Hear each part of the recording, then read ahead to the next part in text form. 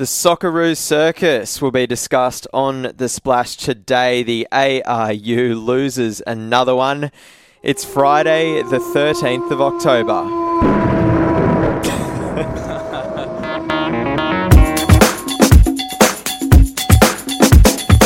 Yeah, apologies at my attempt at humour there.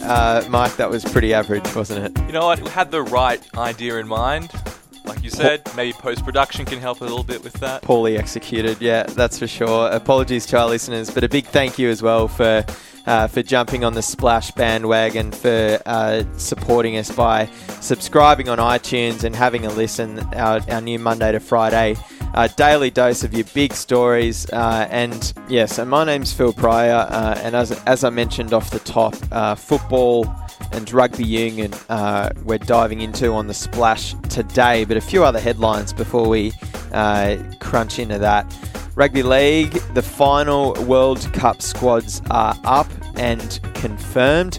So if you head to the Fox Sports website, you can look at every finalised squad. So, you know, all those big changes last week for Fida, Tormalolo, etc. They're now properly placed in their correct country's squad. Plus Lebanon, they announced their squad yesterday, the final country to do so. So all that up and confirmed on the Fox Sports website. AFL, of course, we're in the middle of trade period, coming to the end of the first week, and it has been a little bit of a quieter day today compared to a couple of mammoth trades that took place yesterday. But Hayden Crozier, the versatile Fremantle Docker, you can play in the midfield, you can kind of put him anywhere. He's been traded to the Western Bulldogs in exchange for pick 40. And that may help the cards to fall in terms of a deal getting done between GWS and their speedy defender Nathan Wilson. So watch this space there, and more speculation surrounding the Gold Coast Adam Sard situation, who is trying to be traded to Essendon. Plus, Brisbane have put a deal on the table for Charlie Cameron, the Adelaide's live wire forward and midfielder. They've been offered pick 19. So to watch this space, and of course head to the website for the live blog, for the live trade update. Hopefully a deal gets done today, but it might look like Crozier is the only one to get done before the end of week one of the trade period. But back to football. After a huge week in football, I thought it would be ideal to get Fox football writer Michael Putterflam into the Fox Sports podcast bunker. It's been all hands on deck this week, hasn't it, mate? I think the day before was our biggest day on the football side ever. Wow. With the Postecoglou news obviously breaking, but then all the World Cup qualifiers from around the world. Obviously, CONCACAF getting decided and Australia learning we're going to play Honduras. But the sequence of how that happened, from America going from third spot, at one point we thought we were actually going to play them because they moved into fourth. But then by the end of the day, they moved down to fifth and missed out on the World Cup completely. That was insane. So you had that fallout, you had us coming up against Honduras, and then over in South America as well, you had the heroics of Messi scoring his hat-trick to ensure Argentina qualified for the World Cup. So it was. How about that stat? I feel like it probably didn't get a good enough run anywhere, but not one other Argentinian has scored a national goal for over a year.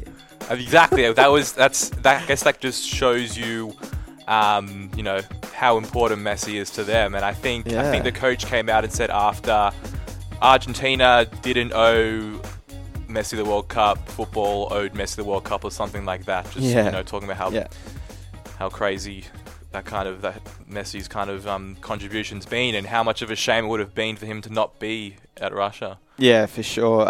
Look, there's a few talking points put, so we'll jump through them. A tease for the listeners.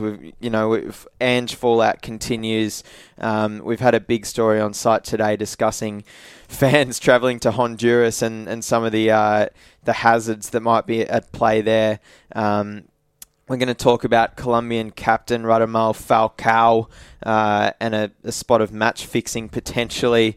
and a new charity common goal involving Sydney FC skipper Alex Brosk. So we'll get to that in a moment. But first, Mike, what's your take on this Ange situation? Reports coming out the other day that he's going to quit. It just looms as what is going to be a massive distraction ahead of next month's next leg of the World Cup qualifier for the Socceroos. That's it. In 3.5 weeks, we're going to be playing 2 games against Honduras. First of all, an away in San Pedro Sula, which used to be known as the murder capital of the world, before then coming back to play in Sydney. And it just seems like it's going to be this whole massive distraction in the complete lead-up. As far as we understand, it seems like nothing else is going to be said about whether Ange is going to be staying or leaving until after the games, but it seems to be that he will be going. So all the talk is going to be shaped by Ange's last games. Will the players be able to deal with all the speculation that's been going around? And of course, the fans are just going to be also coming from that perspective. So on the one hand, it could be okay if the players know what's going on and they can deal with it behind closed doors. But for all of us watching on, we're just going to be thinking, oh no, we hope it doesn't actually derail us going to the World Cup. I mean, this is just embarrassing. We've got Christy Doran coming on soon on The Splash to discuss the ARU, another basket case organisation. From the outside perspective, I look at the NRL and just think how poor they are in how reactive they are in the policies that they're implementing in their code rather than being proactive. It seems like the AFL in the midst of this amazing trade period are really the only Australian sporting organisation getting it right in terms of those larger footballing tiers. Well, I guess, yes, exactly. It's quite interesting, obviously, all the problems that have been going on with FFA, especially with the FIFA possibly... Get on the front foot, surely. Just, snuff this one out or do something. Don't just let it simmer away, right? Yeah, and exactly. I think it's taken FFA by surprise, the fact that Ange wanted to leave now. But then there's also a report surfacing this morning that said that he had to be convinced not to leave a year ago when Australia had a run of draws in World Cup qualifying. And, like we said, he kind of came in with his mantra, and he after Confederations Cup, he asked for more media speculation to make Australia rise to do the absolute best they can on the football front. And now it's quite disappointing to see that after all that's happened, you might just be walking away straight before the World Cup. Where we're hopefully going to be taking on once again the world's best teams in Russia. So it's just a question of who's going to take over. We will make the World Cup. How will we go? Well, let's just hope they sort out their end of the bargain, whilst us as footballing fans and those hoping to travel to Honduras for this next leg can do. Because as I sort of teased before, we've got a story up on site today on this Friday about the struggles that some Socceroos fans might have in getting to Honduras if they have to, go through the United States, because the ones that travel to Iran earlier in the World Cup qualifying process, they're going to need to organise one-on-one interviews in the US at border security just to get on a plane to Central America. What's going on? So I think last year, President Obama changed the rule in America that anybody who has been to Iran, if they want to come to the US, they need to have interviews beforehand. For all other travellers, for most other countries, you can simply go out online and fill in a 3-month kind of form that lets you enter the US for that amount of time, which I've done it myself when I travelled to the USA. But basically, for the select 200 fans that went to Iran to see Australia play Iraq in March. Yeah. Which is actually the first time that we played 3 at the back, and that was a 1-1 draw. They're going to have to basically have an interview from American authorities to see whether they'll be allowed into the US. So they're basically going to ask them, what are your intentions to come here? You've been to Iran, so basically just checking them out. So what do you suggest? Maybe get their hair shaved into a soccer ball shape or something, just as extra proof. I guess maybe just make sure you're up to date on everything that's happening with the Australian team, all the coaching movements. Yeah, maybe a Socceroos trivia session or something. Who scored the most goals? Who's our best player? Who's the biggest bolter? Look, staying with an American theme, let's head to South America. Colombian captain Radamel Falcao, he's been accused of match fixing. Where's this one at?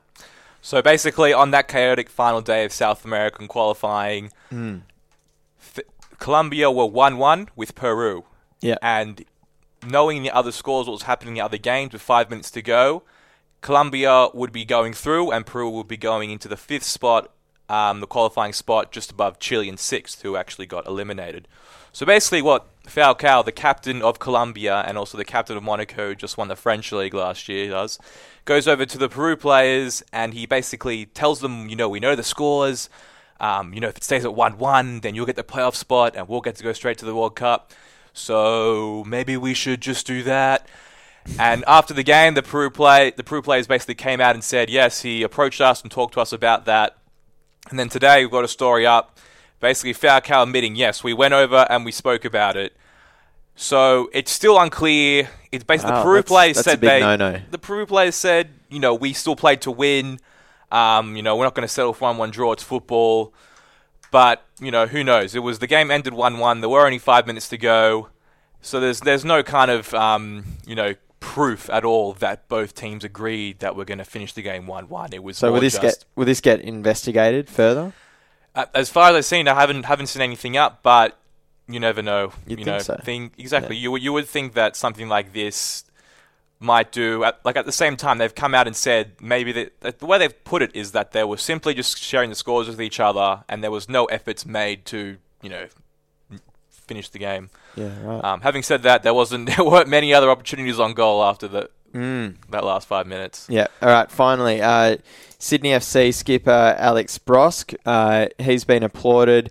He's joined Juan Mata's charity Common Goal.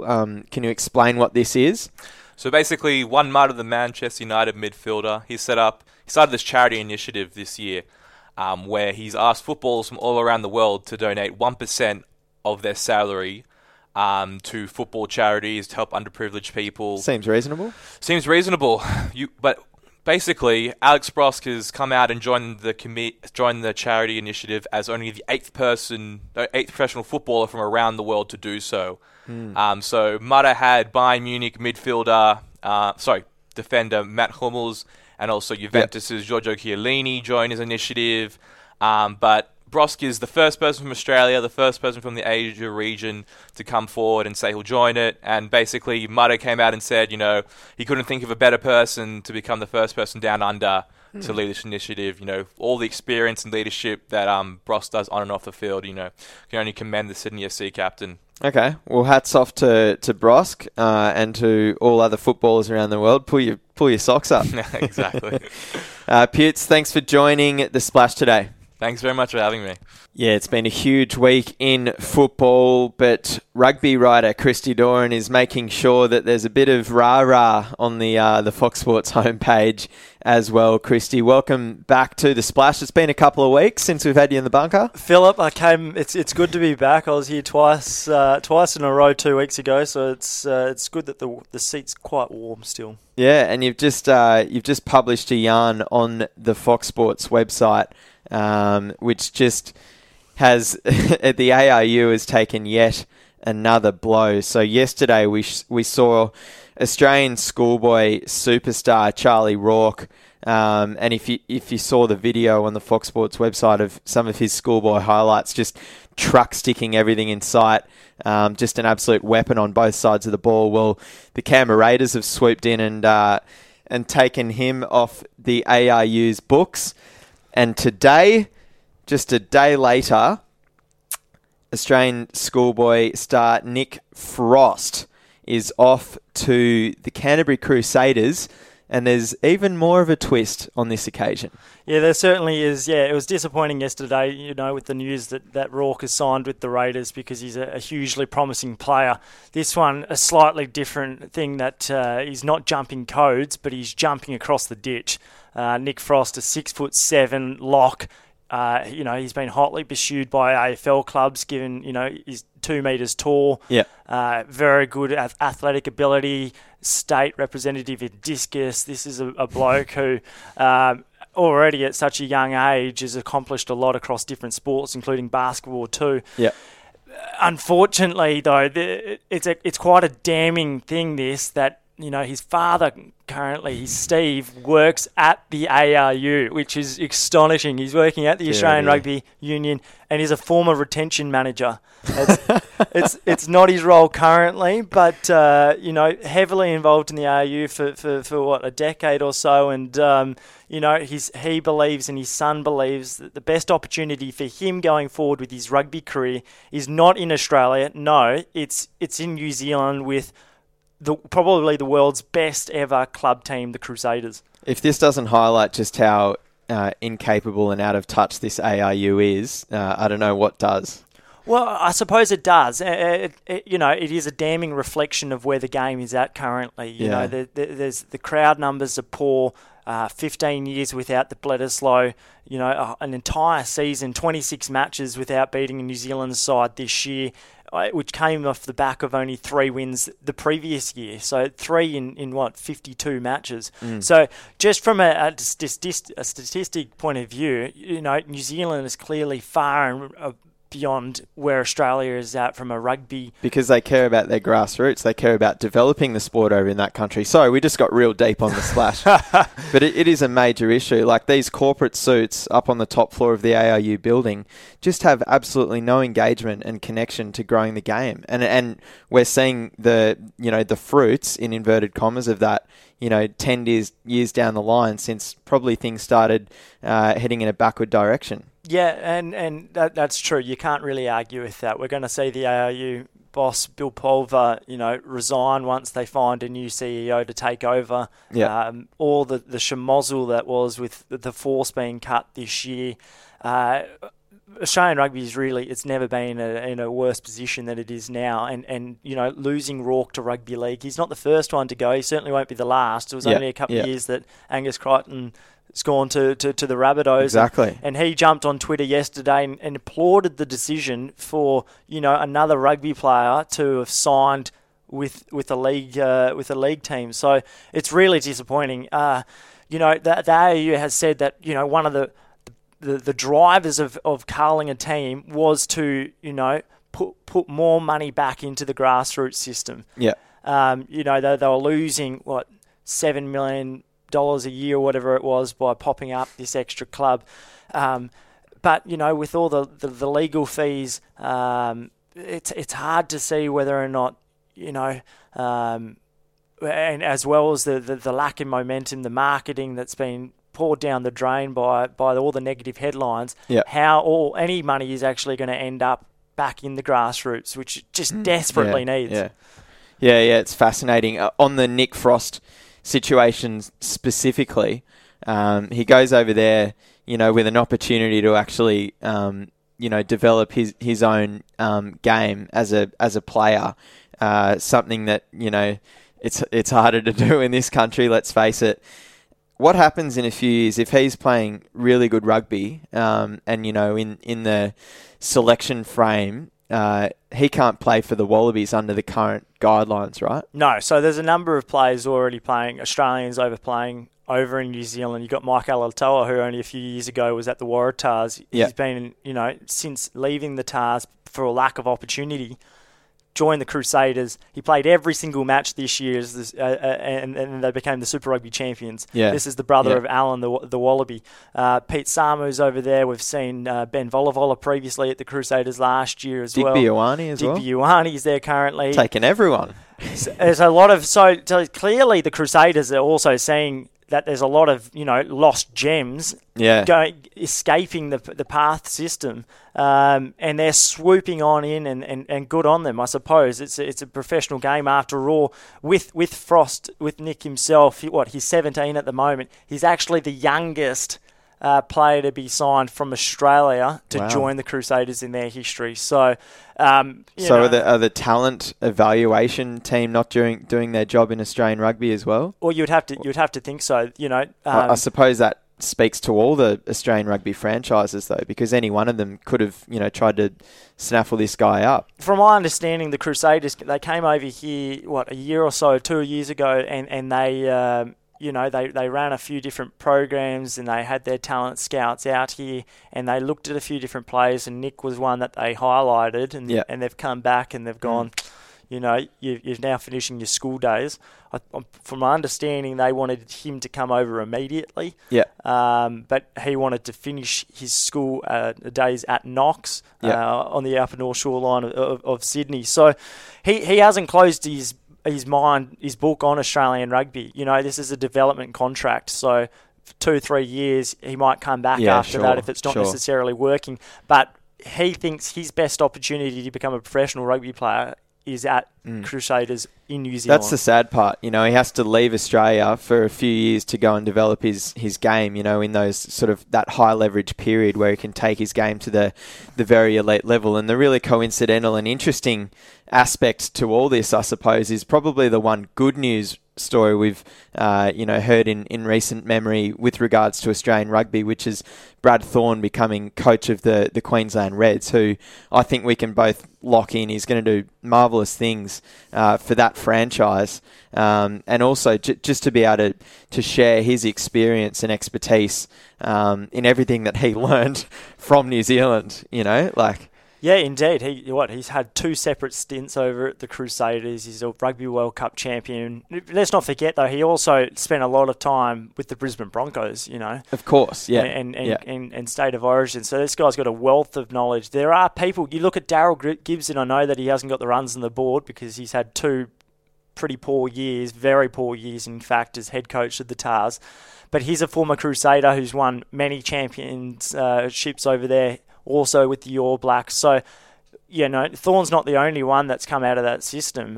Gibson's there, and funnily enough, Darryl, the Waratahs, Tim Rapp, who's worked a lot with the Gen Blue, the 19s, the 20s, they met with Nick, on multiple occasions, yet still didn't think that they were at the standard of where New Zealand rugby's at. Yeah, well, Christy, I've come in hot today. But thank you very much for joining the Splash. It was a little bit of a fiery chat, and that's great, isn't it? As always, Phil, good to see you. Thanks very much, Christy. And that'll conclude us on this week of the Splash on this Friday, the 13th. Enjoy your weekend, and until next time, until next week, that's a wrap.